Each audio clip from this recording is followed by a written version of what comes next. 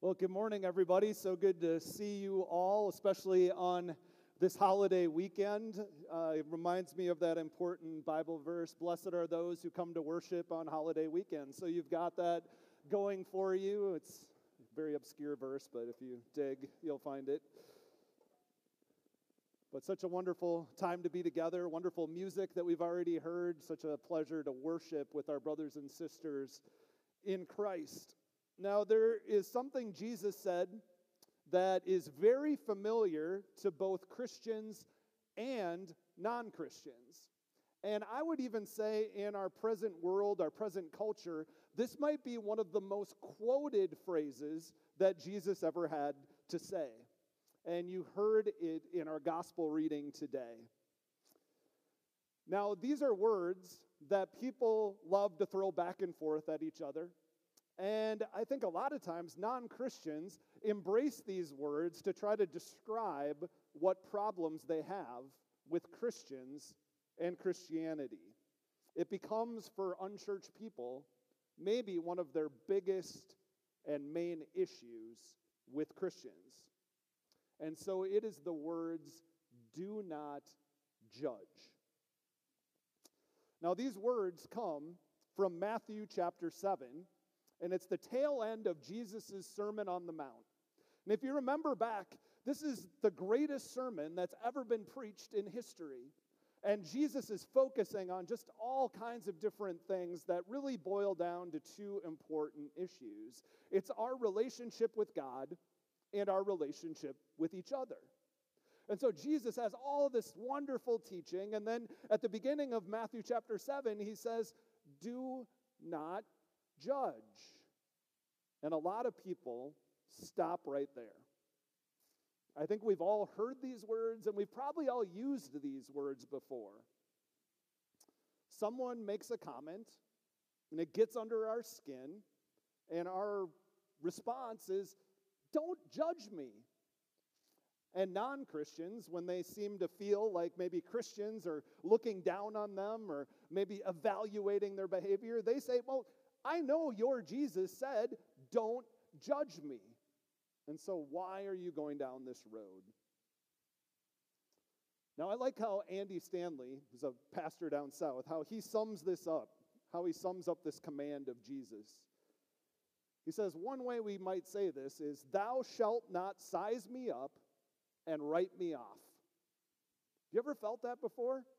Thou shalt not size me up and write me off. It's a two-step process. Someone observes something we do, something we say, some place we've been, someone we're hanging out with.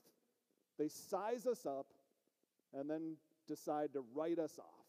And it doesn't feel good, right? To have someone look at us on the surface and jump to a conclusion, or listen to one thing we say and then figure they know everything about us. Or maybe they find out something from our past, something we're not proud of. Maybe they find out someone we dated or someone we're friends with. Maybe even a candidate we voted for. And they size us up and they write us off. And when it's in those moments, we want to respond. What right do you have to judge me? You have no right to tell me how to live. Who do you think you are? I mean, you're just as big of a sinner as I am. So what gives you the right? Now, as a kid, I remember being constantly judged for being a PK. If you don't know, PK stands for pastor's kid. And we lived in a small town until I was 12 years old, and everybody knew my dad was a pastor in town. And so they would make these judgments about me. They'd be like, you don't probably ever get to have any fun, and probably all you ever do is pray, and all you ever do is go to church. And it got under my skin. I didn't like how it felt to be judged, especially by my peers. And so oftentimes what it did is push me in the wrong direction. It would come out in bad behavior to try to show them that they don't know who I really am. I don't think anyone here likes to be judged. And most of the time, we don't like to hear about other people being judged either. But then there are times when we think, well, we need to judge. There are some kinds of behavior that are just unacceptable. There are things that happen in this world that are just pure evil. And so, what about those times? I mean, aren't there times that we should judge? Well, fortunately, Jesus, in just a short passage of Scripture, really gets at all the important facets of how we should and shouldn't judge. So today we're wrapping up a sermon series that we've been in for a number of weeks called Twisted. And in this series, we're learning about the importance of digging deep into Scripture. Because all too often we find short little Scripture passages or short little verses, and we take them out of context, or we misinterpret them, or we misuse them, or even there are times that we misquote them. Sometimes we listen to what someone else has to say about them, or other times we just jump to our own conclusions. And we've talked about how we need to be much more careful with the Bible, that we have some good tools that we can use to help us approach Scripture in a more responsible and helpful way. So each week we've been pointing you to 3 important things to do every time you dive into the Bible. First of all, we need to take into account the context. All right, what is going on in the whole story of Scripture? What is going on in history? Who are the people involved? What does the rest of the chapter have to say? Maybe what does the rest of the book have to say that can help us understand the context of whatever the passage is? And that's why I started by looking at the whole Sermon on the Mount, Matthew chapter 7 and before, to help us get at the context for our verse today. Well, then secondly, we need to check out what the rest of Scripture has to say about any theme or topic. You know, you can take any little bit of Scripture and start to really come to almost any conclusion. But then you need to check it out. What does God have to say about these things throughout the rest of the Bible? We always say Scripture interprets Scripture. So go and see what the rest of God's Word has to say. Sometimes there's a command or there's something that's said in the Bible that's for one time and one place. But then there are other times where there are things that are said that are for all times and for all places. And so we need to make sure to check that out. And then third and finally, we need to look at the application. And that is, what is God calling us to do with this? What are we supposed to do personally? What's our response to what we've read? If we only do the first 2, we've done a really nice book study. But it's when we really pray about and we look at how God wants us to respond that we really engage with His Word in the right way.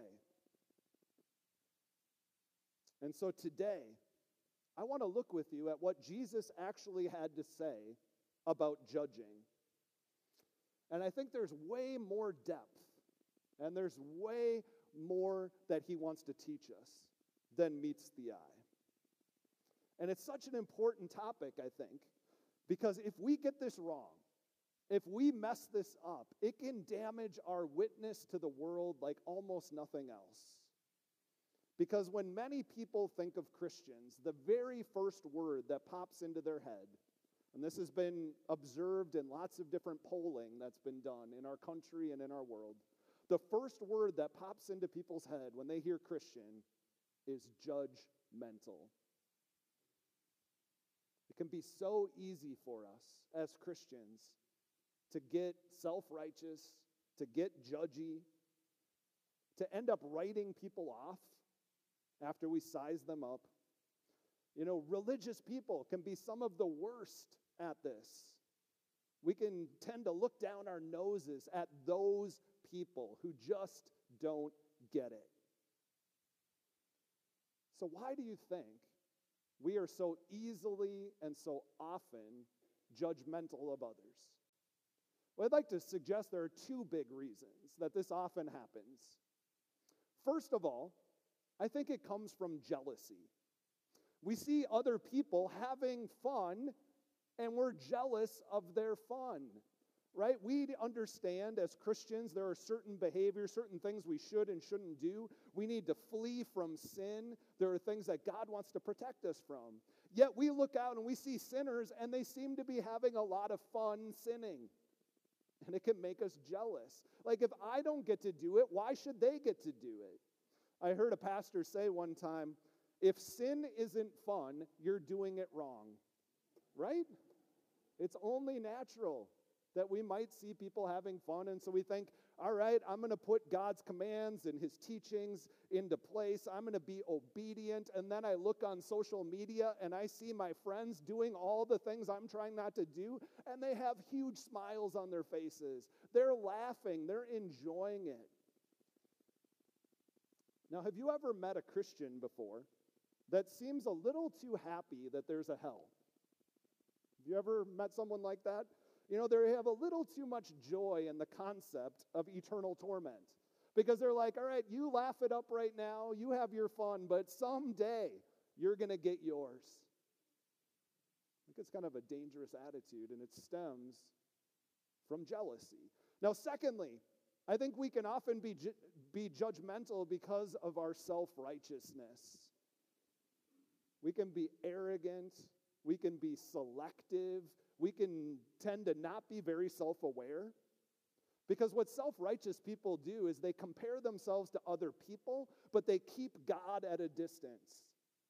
All right, compared to others, I'm doing really well, but if I have to take into account what God expects, well, then suddenly I'm going to feel convicted. So I'm going to keep God at an arm's length, and I'm going to focus on how I am so much holier and more righteous than those people. You see, what you tend to do is you ignore God's holiness, and you elevate your own. And you can start to talk about those people. I can't believe they do that, or they believe that. Self-righteous people tend to not acknowledge their own shortcomings and their own flaws. They're just willing to overlook those and focus on everyone else. But here's the thing, church. Judge not is not the only thing Jesus said. It was just the beginning of a much deeper discussion. You see, Jesus' complete statement that we heard in the gospel lesson is, do not judge, or you too will be judged. Basically, watch out who you criticize, watch out who you condemn, watch out who you compare yourself to, because it's going to come right back at you in the future. And he goes on to clarify this a little bit more. He says, for in the same way you judge others, you will be judged. And with the same measure you use, it will be measured to you. The same judgment, the same standards, the same rules you use for others will be used for you. So judge others like you would like to be judged. It's kind of the golden rule of judgment, right? So if we're going to be judged in the same way we judge others, how would you want that to look? How would you want someone else to judge you? Well, I would say I would like them to be merciful. I want them to be graceful. I want them to be loving. Do you agree? I mean, that's how I want people to treat me. You know, I want other people, before they judge me, I want them to take my whole story into account, to get to know me, to build a relationship. I want them to know all of my experiences. I want them to understand what's going on in my life, what the stresses are, what other things I'm dealing with are that can help explain what's going on. Basically, I think all of us want other people to give us the benefit of the doubt.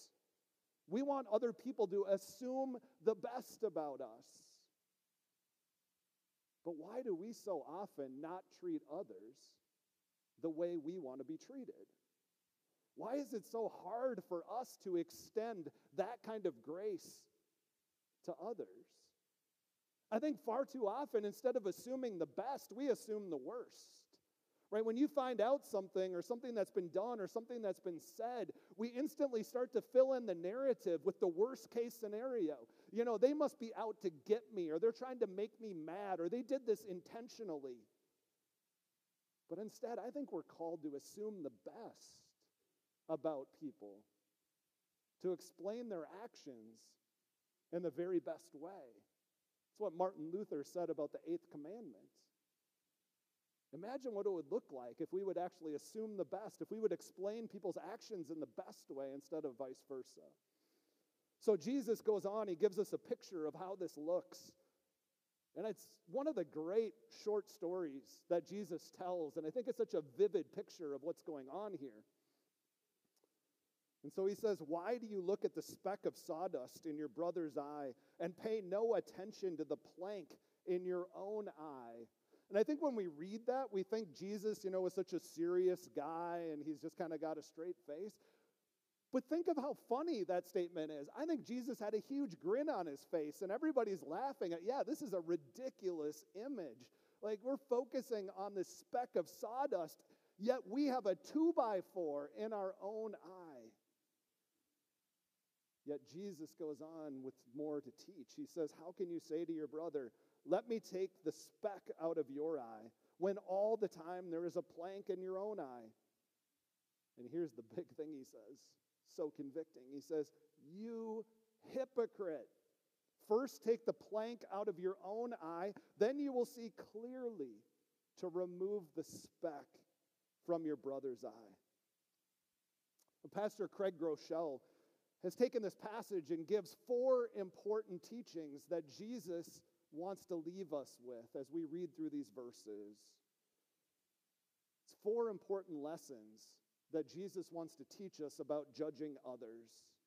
And these are things that are also taught throughout the rest of the Bible. Remember, Scripture interprets Scripture.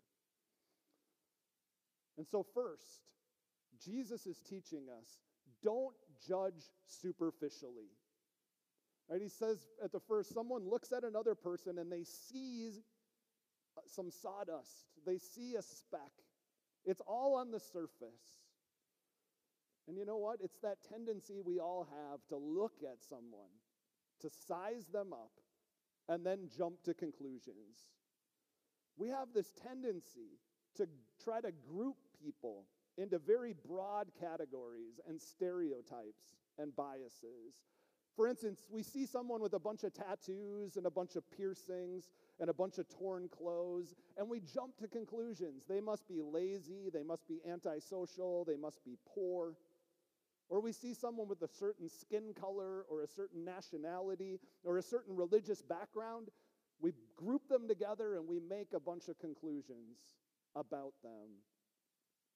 And you see, when we can label people, when we can group them together, well, it makes them that much easier to dismiss or to ignore. Who do they think they are? But I think we all do this, even though we don't want to admit it. We tend to group people, we tend to label them so that we can dismiss them or ignore them. I heard someone call this one time essentializing people. If we can boil someone down to one label or one phrase, we can say, essentially they're just a liberal, or essentially they're just a conservative, or essentially they're this, or essentially they're that. We put them in a box, and then it's easy to set them aside and just dismiss them or ignore them. But here's the thing, this happens in the church too, all too often.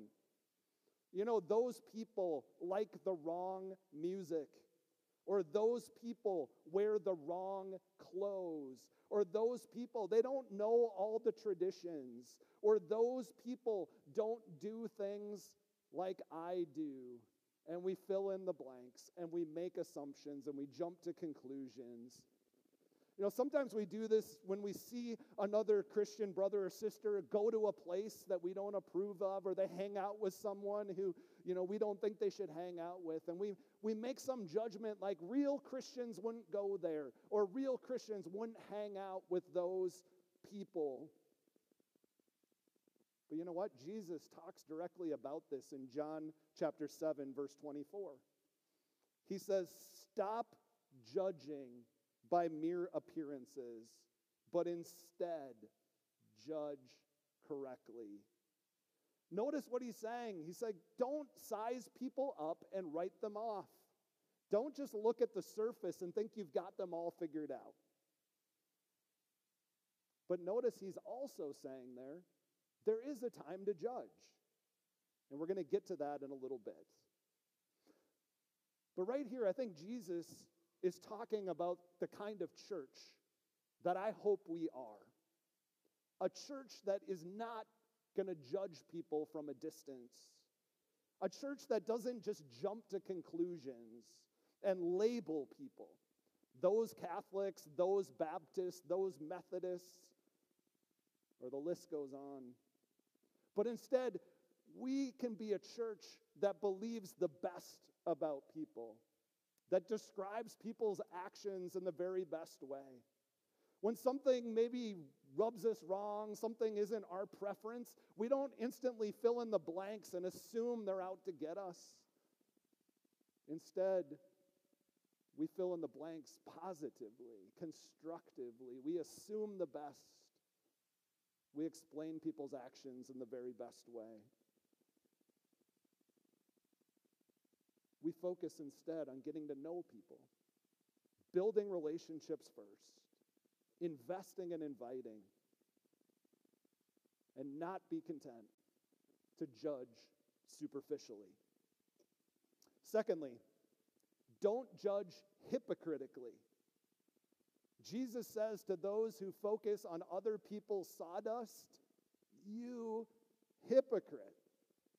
And this is something that Paul also teaches when he writes to the church in Rome, in the book of Romans. He says, if you go around pointing out other people's sins, be very, very careful. Because oftentimes you have the exact same sin hidden in your own life. Here's what Paul says. You therefore have no excuse, you who pass judgment on someone else. For at whatever point you judge another, you are condemning yourself, because you who pass judgment do the same things. Be very, very careful, because you might be condemning yourself. But then Paul contrasts that just a few verses later in verse 4. He contrasts it with God's heart and God's character. He says, don't you see how wonderfully kind and tolerant and patient God is with you? Does this mean nothing to you? Can't you see that his kindness is intended to turn you from your sin? Isn't that good? Isn't that comforting? Isn't that how every one of us wants to be treated? God is wonderfully kind and tolerant and patient with us. So why don't we extend that to others? Paul says, ultimately, it's God's kindness. It's not his condemnation. It's not his anger. It's not his frustration. It's his kindness that will lead us to repentance. And that's a good word for all of us as we relate to others. You know, when it comes to others, oftentimes we're the exact opposite. We're impatient, we're ungraceful, and we're unkind. And the truth is, has been observed again and again, oftentimes the sins we gravitate towards in others are the same sins that we struggle with personally. Now, we see this with politicians, we see this with celebrities, but I think if we're honest with ourselves, it's a struggle we all have too in our hearts. And that's why Paul says when you judge others, you're condemning yourself. Don't tear other people down to try to make yourself feel better. Don't focus on other people's faults and ignore your own. Don't focus on the sawdust in someone else's eye when you have a 2x4 in your own eye. But the problem is, it's so much more comforting to focus on other people's sawdust. But Jesus and Paul are saying, get a handle on your own stuff first. Recognize your shortcomings and your sins. Ask for help. Ask God to come alongside you. Do the hard work through the power of the Holy Spirit. Experience transformation through him. Thirdly, Jesus is telling us, don't hold non-Christians to Christian standards.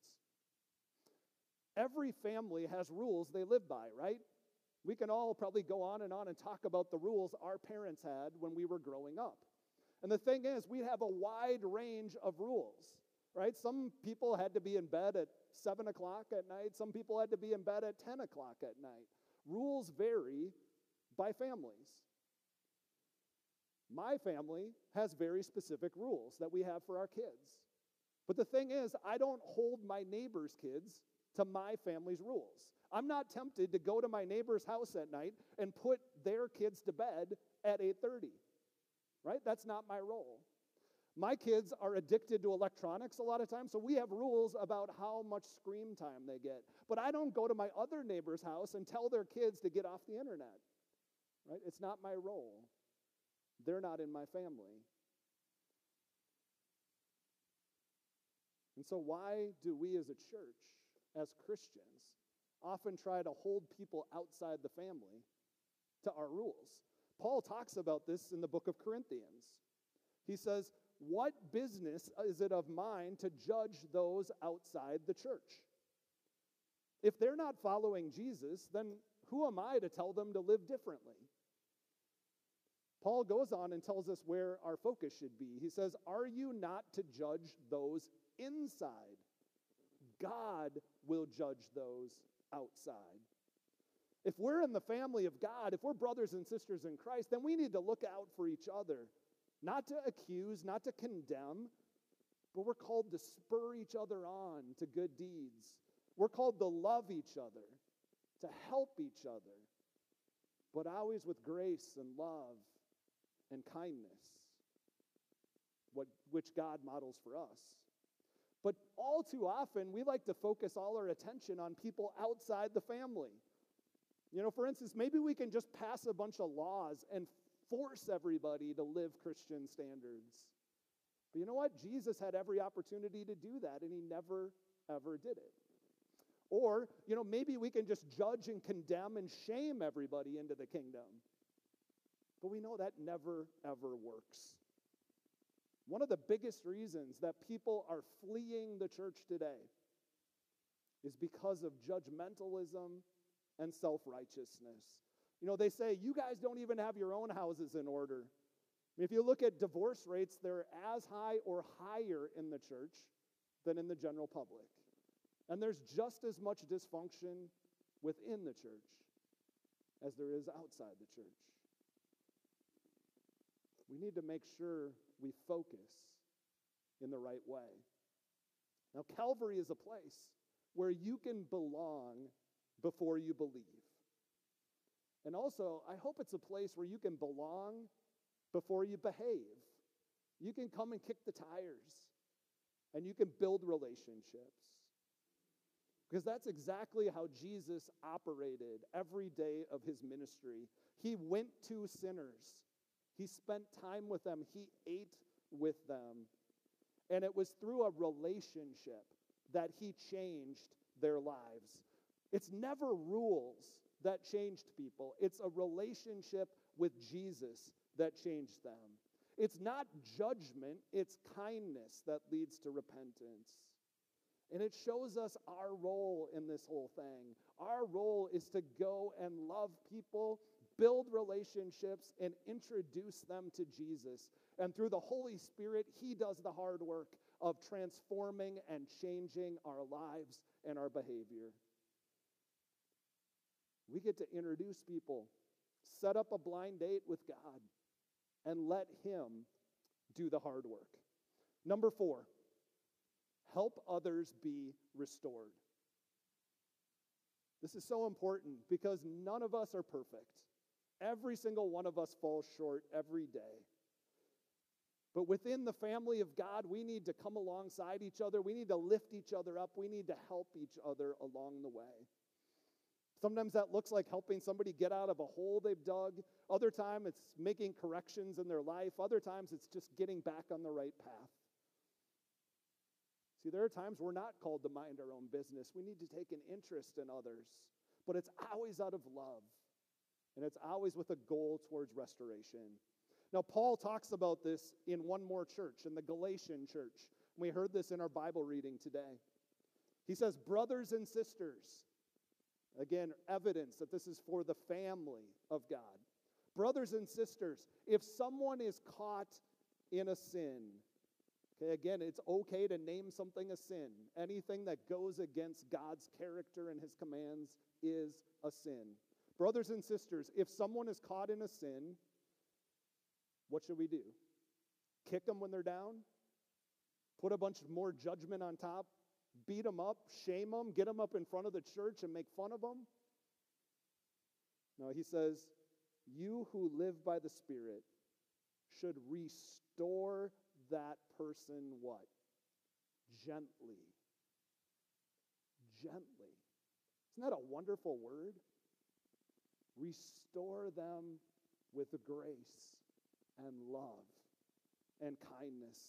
The same grace and love and kindness that God has shown to us in Jesus Christ. And he shows it to us day after day, again and again. You see, the goal is nothing other than to restore them, to help them get on the right path. And then in verse 2, Paul says, carry each other's burdens, and in this way you will fulfill the law of Christ. Another wonderful picture. Carry each other's burdens. Don't put more weight on them, more guilt, more shame. Go help them carry that burden. And it's so important that Paul says it's through doing this that you fulfill the law of Christ. Following Jesus never stops at what's in it for you. It always focuses out on how we can love and reach others. Church, in closing, we need to get this right because we do great harm to the kingdom when we get this wrong. John 1:14 tells us two key words here. That we need to be full of grace and truth. Too often we focus on one or the other, and both can lead to a lot of problems. If we only focus on truth and no grace, it leads to legalism and condemnation, and we become harsh and annoying to others. But remember, the Bible says the truth will set you free. And so we do need truth, but it needs to be balanced with grace. If we're only about grace, then it ends up with anything goes. There's no way to live. You can do your own thing. So we need to balance grace and truth, because that's what Jesus did. And this really comes down to our posture. When we leave this church today and we go back into our community, our homes, our schools, our places of work, what's your posture? Especially towards those far from God. A posture of grace and truth is a posture of humility, gentleness, love, mercy, kindness. Going out of your way to understand instead of being understood. It's choosing your words very, very, very carefully because we know the great damage our words can do. And then remember, Jesus went out of his way to preserve relationships. Relationships are not expendable. Focus on relationships. Be honest about your own stuff first. Walk with grace and humility. And you know what? If the main thing you're called to do from day to day is to love others well, Jesus said that's a pretty big deal, right? He said, love God and love others. It's the greatest commandment. If you need a focus this week, go love others like God's loved you. So I don't know where you're at this morning, how God has spoken to your hearts. Maybe you need to repent today because too often you've sized people up and you've written them off. Maybe today you need to repent of your judgmentalism and your self-righteousness.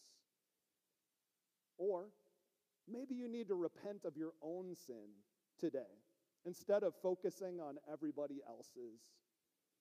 Because judging others can blind you to your own shortcomings, your own sins.